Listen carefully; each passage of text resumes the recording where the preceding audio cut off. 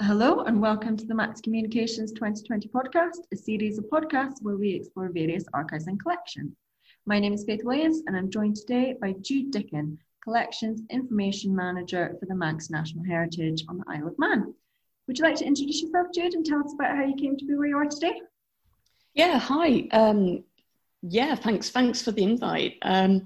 Yes, as I say, I work as Collections Information Manager for the heritage agency on the Isle of Man, which is Manx National Heritage. I joined the organisation, back in 2004. Wow, that sounds a long time ago. It's flown by. And I joined here from having worked previously at Windsor Castle, the British Library, and then latterly the V&A. So moving from London to the Isle of Man was quite a change. Moving from a big organisation to a smaller, more integrated organisation was also quite a change. But I love it because we, as an organisation, we cover all of it. So we look after the National Archives, Library, and Museum collections, as well as we are in effect the National Trust for the Isle of Man, so we own land, we own various historical sites across the island, and we also are home to the Historic Environment Record, which is what I help look after as well. So it's a really varied job, and one which has become more and more digital as the years have gone on. So the trust has got, the heritage body has got its finger in lots of pies on the island. What is your specific role? How do you spend an average day? Yeah, absolutely. I mean, we are a charitable trust, and we are a statutory body as well. So we perform that function for the island. But what is an average day for me? Well, because we have such broad collections, my role really is looking at how we both safeguard and make accessible the information about what we hold, and more generally about the heritage of the island. So a typical day can see me in the morning working on the TT motorcycle database. We look after the records for the TT, which started in 1907 and is still going. It can see me working on that to next moving to looking at Viking artifacts with our archaeologist. We have an amazing Viking history on the island. We're often more Scandinavian than UK, really. So we have a fantastic Viking collection, including treasure hoards. So I can be involved in working with the archaeologist on planning how we might 3D digitize those Viking artifacts. That's something we're working on at the moment. And then the afternoon can see me working on our project to further digitize our newspapers. So we have the most comprehensive collection of Isle of Man newspapers, dating from 1792 right the way through to today. We're still collecting, and we've made the years 1792 to 1960 available digitally already online, and we're looking hopefully to release the next tranche of those newspapers. So my role in all of that is very much looking at safeguarding the basic management information about our collections, but also making sure we make those collections and their information digitally accessible to as many people as we can online, and removing barriers to access. So yeah, really varied, really varied. You've mentioned some of the material you have already, particularly Viking stuff. That's quite exciting. But what makes up the rest of your collection? Oh, well, yeah, of course. I mean, if we take each area in turn, so maybe if we start with archives, we have extensive photographic archives from, the the start of photography on the Isle of Man, which really started getting going in the 1850s, 60s. We have very early daguerreotypes, carte de visites, all the way through to a modern photographer, living photographer, such as Chris Killip, who is an internationally renowned photographer. We have some of his archive with us. So we have a photographic archive, extensive photographic archive. We also have an extensive manuscript archive, some wonderful 18th century collections, when the island was very much, well, it always has been very much a maritime nation, right up again to present day. You see, you're challenging me, there's so much. Political archives and even literary archives. We have the archive of Nigel Neal, who was the playwright behind Quatermass, some people may have heard of. Really, wonderful modern sci-fi writer. So we have manuscript archives, photographic, we have film and sound. So something quite unusual about the Isle of Man is it has its own language. So we have what's called Manx Gaelic, and that's very distinct from Scots or Irish or Welsh Gaelic. It is a distinct language, and it is a living language. People use it. So when I go to the pub tonight, I will be ordering my pint in Manx, and I will be served. So anyway, we have in the archive the earliest sound recordings of the Manx language by native speakers. Obviously, the language isn't we don't have native speakers anymore. But back in 1948, the Irish Folklore Commission came over and recorded the last of the native speakers. We have those recordings on the original wax cylinders. And again, right the way up to modern oral history recording. Another really important aspect of the island's history was internment. So in the First World War and Second World War, the island became an internment camp for the UK. So those deemed as aliens in the UK, Germans, in the Second World War, that extended to Italians as well, were brought over to the island and interned here. Not prisoners of war, they were just interned here, kept in camps. Well, of course, we have amazing archives on that experience, and we do have first-hand oral history recordings of those people who were interned here. So that's archives in itself, huge. We have a library, so we collect printed items either published or relating to the Isle of Man. We also have museum collections. So we have the art collection for the island, which we look after for the island. A major name in that is Archibald Knox. Archibald Knox designed for Liberty, an important arts and crafts designer, and we have examples of his design work, 3D design work, as well as watercolours, paintings, that kind of thing. We have the archaeology collection, with arguably the stars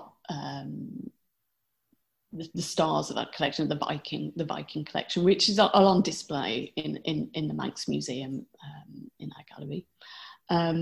We also have costume and textiles collection. We have an extensive social history collection, which I won't go into because we would be here till midnight if I tried to explain all that. We have ceramic collections, but we also have things like, an 18th century boat called the Peggy, which we're currently conserving. It is registered as on the Historic Ships Register. It's a very unique and rare survival of an 18th century pleasure craft, sailing boat with mast and oars. And we also own the building where it was dry docked and that is an 18th century sort of dockyard that leads out into the Irish Sea. So we have a couple of castles as well. We have an abbey, and we have a working farm. All these things, and a Victorian house up north, all these things contain collections and are in themselves a collection. So Castle Rushen and Peel Castle, we also view as a collection object, albeit very large ones. And finally, we have the largest working water wheel in the world, Laxey Wheel, which we also look after and have museum collections, archives, library, images related to that site. So you did ask. It's really large, really large collections. So obviously not on a par with some of the big nationals in terms of size, but in terms of variety, certainly I've never worked anywhere with such variety of collection. You have pointed out you are, I don't know what the official word would be, but you're your own nation. You've got your own parliament, you've got your own flag, you've got your own language. Would you say that the majority of people who engage with your collection are Manx, or do you get a lot of interest from elsewhere? It's a really good question. Obviously, our local community, I'm not Manx, by the way, and in fact, if you look at the makeup of the island, the majority now, it's tipping into non-Manx people who live here, i.e. those who weren't born here, have chosen to move here. But I found as soon as I moved here in 2004, it gets under your skin, this place, and you can't help but be intrigued by its history, and you start to really engage with the variety of history on what is a very small island. We are very small, a population of around 80 to 85,000. So we're small. We're smaller than the average county, But yes, you're right. We do have our own parliament, and in terms of researchers and people using our collections, yeah, absolutely, locals. Yeah, local community, local researchers, family historians use our collection. But that word family historian is an interesting one, because as with all small communities across the world, they travel. So we had something back certainly in the 19th century, the Manx diaspora, when people moved off the island to settle in North America, Australia, New Zealand, South Africa, and the people who now use our resources, especially online, and this is why digital collections are so important to us, are those looking to trace their Manx roots. We have a huge community doing that.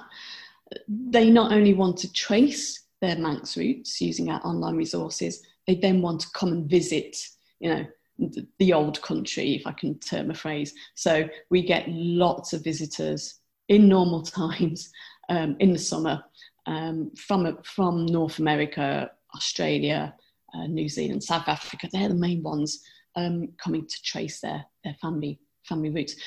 In terms of academics, I mentioned before the island's links to Scandinavia and the Viking heritage. Again, we have huge interest from, especially from Norway, academics working on the wider Viking story, use our resources. And something which we launched a few years ago are 3D models of all of the Viking Manx crosses. So these are crosses, around 200, that were carved by the Vikings and early medieval inhabitants as well. They're scattered across the island, often still in the place where they were erected. We actually brought a company over in collaboration with the University of Lancaster to digitally scan in 3D in great detail. We did it for conservation purposes primarily, but we were also able to render those 3D models online. And people can now access those for free on our Sketchfab channel. So if you go to Sketchfab and search for Manx National Heritage, you'll find all 200 models. Now, just doing that, we've been amazed by the engagement, certainly by academics, in being able for the first time to compare crosses to one another and turn them around and zoom in 3D online. Now, these crosses can be miles apart on the island. They're not easy to compare. So being able to use the digital to do that was a really important recent project for us. So, and of course, internment, First and Second World War has international research appeal as well. So we do get researchers coming to us from across the world, but the online has really encouraged that and made that even more possible. What are your hopes for the future? What kind of projects are you hoping to encourage? Yeah, it seems to be that as we end one project, we've already started another, and certainly in the digital collections, that's true. So a project we're currently working on and will go live with in March next year is making our historic environment record accessible online. So we have a very rich historic environment, both above ground in terms of the two castles, for example, I've just mentioned, one of which, actually Castle Rushen, is the most complete early medieval castle in, I believe, in Northern Europe. And that's not us saying that, that's the likes of Historic England who came over and told us that. So that was great. It's a brilliant castle. So anyway, in March, we're looking to launch our historic environment record online using the software Arches, which is also something that Historic England are using. And that will give people access to records about not only understanding buildings like our castles, but also find spots. So where flint working has happened, the industrial heritage of the island, obviously mining happened here a lot, hence the Laxey Wheel. So although we're seen as quite a rural place now, in the past, we did contribute to that industrial revolution through mining. Also our maritime history. So part of our historic environment record we're looking to build on are the maritime data set, the shipwrecks that are all around our coastline. So that project is coming up. The other project we're really hoping to get funding for is to add the Isle of Man newspapers from 1961 to the current year, add those to our existing website, where the existing website gives you access to the newspapers from 1792 to 1960, and that's full search access. That's not just being able to open a PDF, that's actually fully searchable using quite a complex sort of OCR software. We love it. We love our newspapers. So it's around 500,000 pages of newsprint. And it's proven so popular with our audience that we've always been asked, well, when are you going to add the more recent newspapers? Well, we're hoping to do just that in the next couple of years. So those are two of our really major projects coming up, as well as the usual release of more images, more images certainly from our photographic archive. We're going to be releasing some film online as well hopefully before March. So yeah, it keeps going. Would you say there are any particular challenges that come with managing your collection? You mean digitally or? No, just overall. Yeah, I think for us, the challenge is that we're a very small team. In terms of our collections team, there's, I don't know, around, well, we're hardly into double figures. There's around 10 of us. And we're engaged on such a variety of projects. For example, we have our TT Permanent Gallery opening in 2022, which is, really focusing, we really have to focus in on something like that. It takes a lot of resource. So managing collections, as is true for all museums, it takes resource, it takes staff time. And that has been a challenge for us. But the way we've tackled that, and I think where we've been really successful, is use of volunteers. Again, on an island with a real proud sense of place and heritage and wanting to really engage with that. We've never had any problems really in attracting volunteers, and we've been very focused on the projects we've got them involved in. So we have volunteers who help us with cataloguing. They don't help us with digitisation, I'll come on to that, but they help us with, once we've digitised a collection, they help us catalogue that collection by using the digital. I can give a really good example of that. During lockdown, certainly from April this year, we realised that we'd had to turn away all our volunteers from working in our reading room or in the museum, and they were contacting us and saying, "We really want to do something. What can we do? Is there anything we can do online?" And we came up with the TT Who's Who Digital Volunteers Project, which meant people could access. It's a newspaper called the TT Special that was produced in the 40s, 50s, 60s, which is online. And they were able to access those and extract for us biographies of riders from the newspapers. And we thought, we might get a few people doing that. Wow.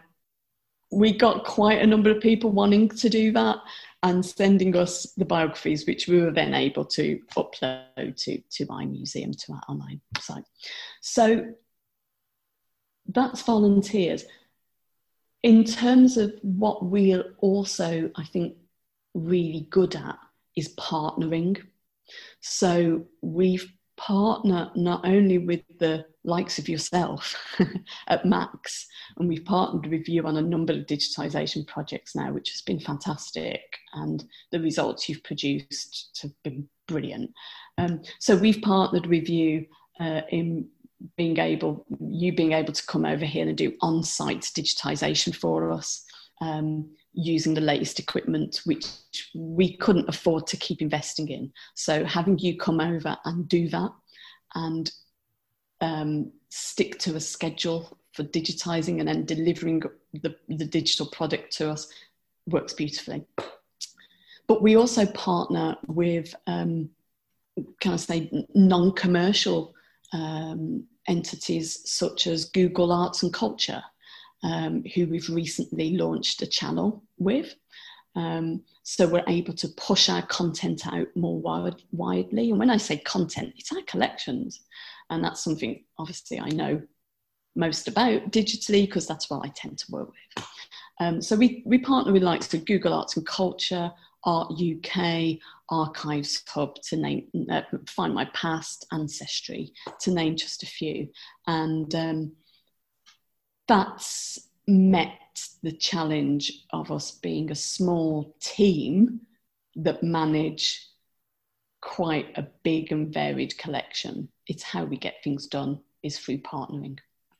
So your big ticket items are your Viking collection. and then your sites, like your castles, will be draws to visitors and things like that. But what is your favourite item of the collection? Oh, wow.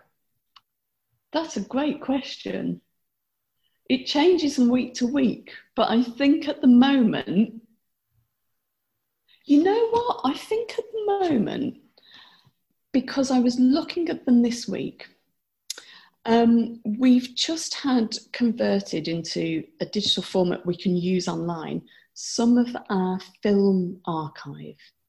And what you see, if you ask me in a month's time, it will be something completely different. But I'm going to go with this one because it's captured my imagination.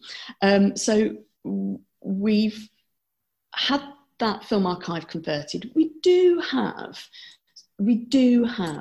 technical expertise in-house. So we do have a technical team in-house. It's just that they're very busy.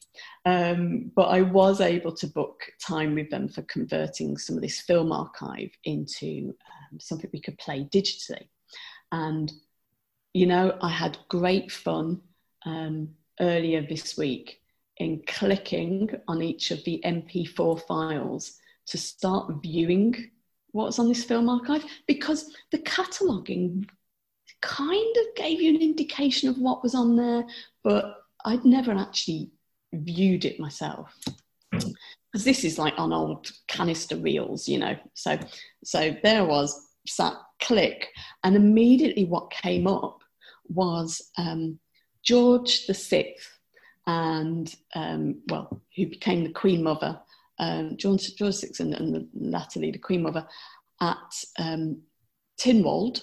Tynwald Day is the name we give to our national day. Tynwald is the name of our parliament. It's the oldest surviving parliament in the world, the most continuous parliament in the world. So there's the Isle of Man again with these weird things that it has. Anyway, I digress. It's a Viking word, so Tynwald. We still call our parliament Tynwald. And George VI and the Queen Mother had come over, I think it was in 47 or 48, so very soon after the war, to open the island's parliament. And the footage, because Tynwald happens outdoors, it happens on a hill outside. So obviously our parliament doesn't always happen outside. We have a parliament building. But on Tynwald Day, you go to Tynwald Hill, and it's outside and everybody can go. It's a national day where you go to hear the laws. Sorry, I'm typing. The laws read out, and sorry, I'll just pause a minute because I want to just check something. Mm-hmm. Yes. Right, I'll begin. I need to get this right. So Tynwald Day is the island's national day, and it happens on the 5th of July every year. And the film I was watching was George VI and the Queen, their first Tynwald after the Second World War. And it was just hugely emotive, because after they'd opened Tynwald, they then went to the National War Memorial, which is on Douglas Promenade. It looks out to sea. And they laid a wreath at the War Memorial, and then veterans of a war which had ended a couple of years ago, less than that, also put down wreaths, and it just felt really immediate.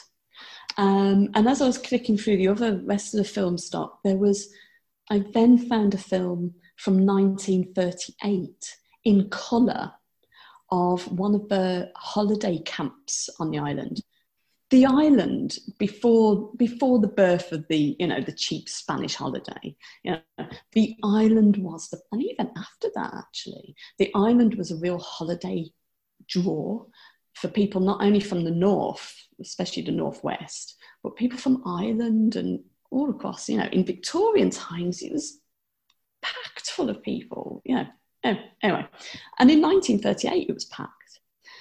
Anyway, there I am watching a piece of this film, and it's in colour. of people enjoying their holiday on the Isle of Man, enjoying walking on the beach, enjoying walking through the gardens. And as I looked at it, and as I looked at people on that film waving at the camera, they know they're being filmed, I thought, you know, in a year's time, you're going to be at war. You know, you're not going to be coming for your annual holiday to the Isle of Man. It's all going to change. And when I watched that, it was like a film. It's that benefit of hindsight, isn't it, that we always have with history, sort of knowing that people are heading towards the Second World War. But it's 1938 and you can enjoy your holiday. And I don't know, things like that, when that was unexpected. I didn't expect to see a colour film of a place I know, because it hasn't changed that much, Douglas, from 1938. And I think it made it more pertinent to me. And, you know, you think of your own life and you think, well, gee, a year ago, none of us expected to be in a situation. We found ourselves with a pandemic this year. So I kind of felt, I don't know, it felt odd to see people in 1938 experiencing their holidays with a war. I know a war is on the horizon. So, yeah. Anyway, that was the collection that I really love this week. It will change next week. Did you manage to have Tynwald this year? Oh, good question. No, we didn't. We also had to cancel the TT races, which has been hugely sad for the island. For those into motorcycling and motorbikes, the TT is on your bucket list to do. Mm-hmm. It is the world's greatest road race for motorbikes. That's not me saying that, because I'm not actually a motorbike fanatic. That's our visitors saying that. So we get visitors from around the world. I once met at one TT an Australian who had brought his Harley Davidson over from Australia just to be on the Isle of Man during TT. So it's just bonkers. Yeah, we get a lot of German, French, Italian. It's of international appeal. So this year it's been very sad. And the only time actually the TT has been cancelled since 1907, when it started, was during the foot and mouth disease. Mm-hmm. So this is only the second time it hasn't happened. And we were all really sad about that. But hopefully it'll be back next year. So yes, Tynwald as well was cancelled. Actually, it wasn't cancelled. Tynwald did happen, but a socially distanced Tynwald. So Tynwald Day did actually happen, because we've been very fortunate on the island in that we closed our borders very early, which meant we have actually gone until very recently around 100 days without a COVID case. Which meant for Manx National Heritage, our museum sites, after a couple of months, I think, I'm trying to recall, we could reopen as sites, and they've been open, and there hasn't been any social distancing on the island for a few months now. So again, being a small island nation, has meant we've been able to do that. So if you're on the island, you can visit your heritage sites as usual. If you're not, then there's plenty of online resources. You can do the newspapers and the Sketchfab. I'm sure the laser scanning and stuff like that is incredible. And yes, I've used that platform before. It's definitely worth a look, especially the beautiful Viking crosses. They really are gorgeous, aren't they? Where's your gallery going to be 2022? Is that going to be in Douglas? Yeah, it's going to be our main site, which is at the Manx Museum in Douglas. So it's a really major gallery development for us, and we're working with the well, it's called Department for Enterprise here, who help run the TT. We've been, well, actually, the lead up to this gallery has been quite a few years in the making, as we've been collecting bikes, but not only motorbikes, any sort of TT collections as well. So we're really excited about that. It's a brand new gallery. We're working with a designer from across called Core, who are based in, I believe, Manchester. I'm not actually on the direct team, but I am working on the digital collections we're going to be delivering through the gallery and online as well. So we're really, really excited about that. And you know what will be great as well, as part of that gallery opening, we want to see TT back next year, and then 2022 and the TT is fully back. Yeah, that will be, I'm smiling, you can't see it, I'm smiling. That will be wonderful, because it's not only about the motorbikes, it's actually a real festival feeling on the island. We have around 40 to 50,000 visitors come over for the 2-3 weeks of racing. We have beer tents, we have all kinds of events going on, music events, and the island just is rocking for those 2 to 3 weeks. It's really wonderful. So we can't wait for that to be back. And then we can't wait for people to absolutely flood that gallery and enjoy all the new collections we can share with them. I'm sure they will. Hopefully they'll pick up a bit of Manx while they're there. I'm not a true Manx speaker, but I can order a pint in a pub, so that's all I need to do. That's the most important thing, isn't it? Thank you so much for joining me today, Jude. I'm sure that in years to come they'll be looking at socially distant tin wall photos, and they'll be adding that to the collection too. Well, it's interesting you should mention that, because we have had, and we still continue to run, a project called Collecting COVID Isle of Man.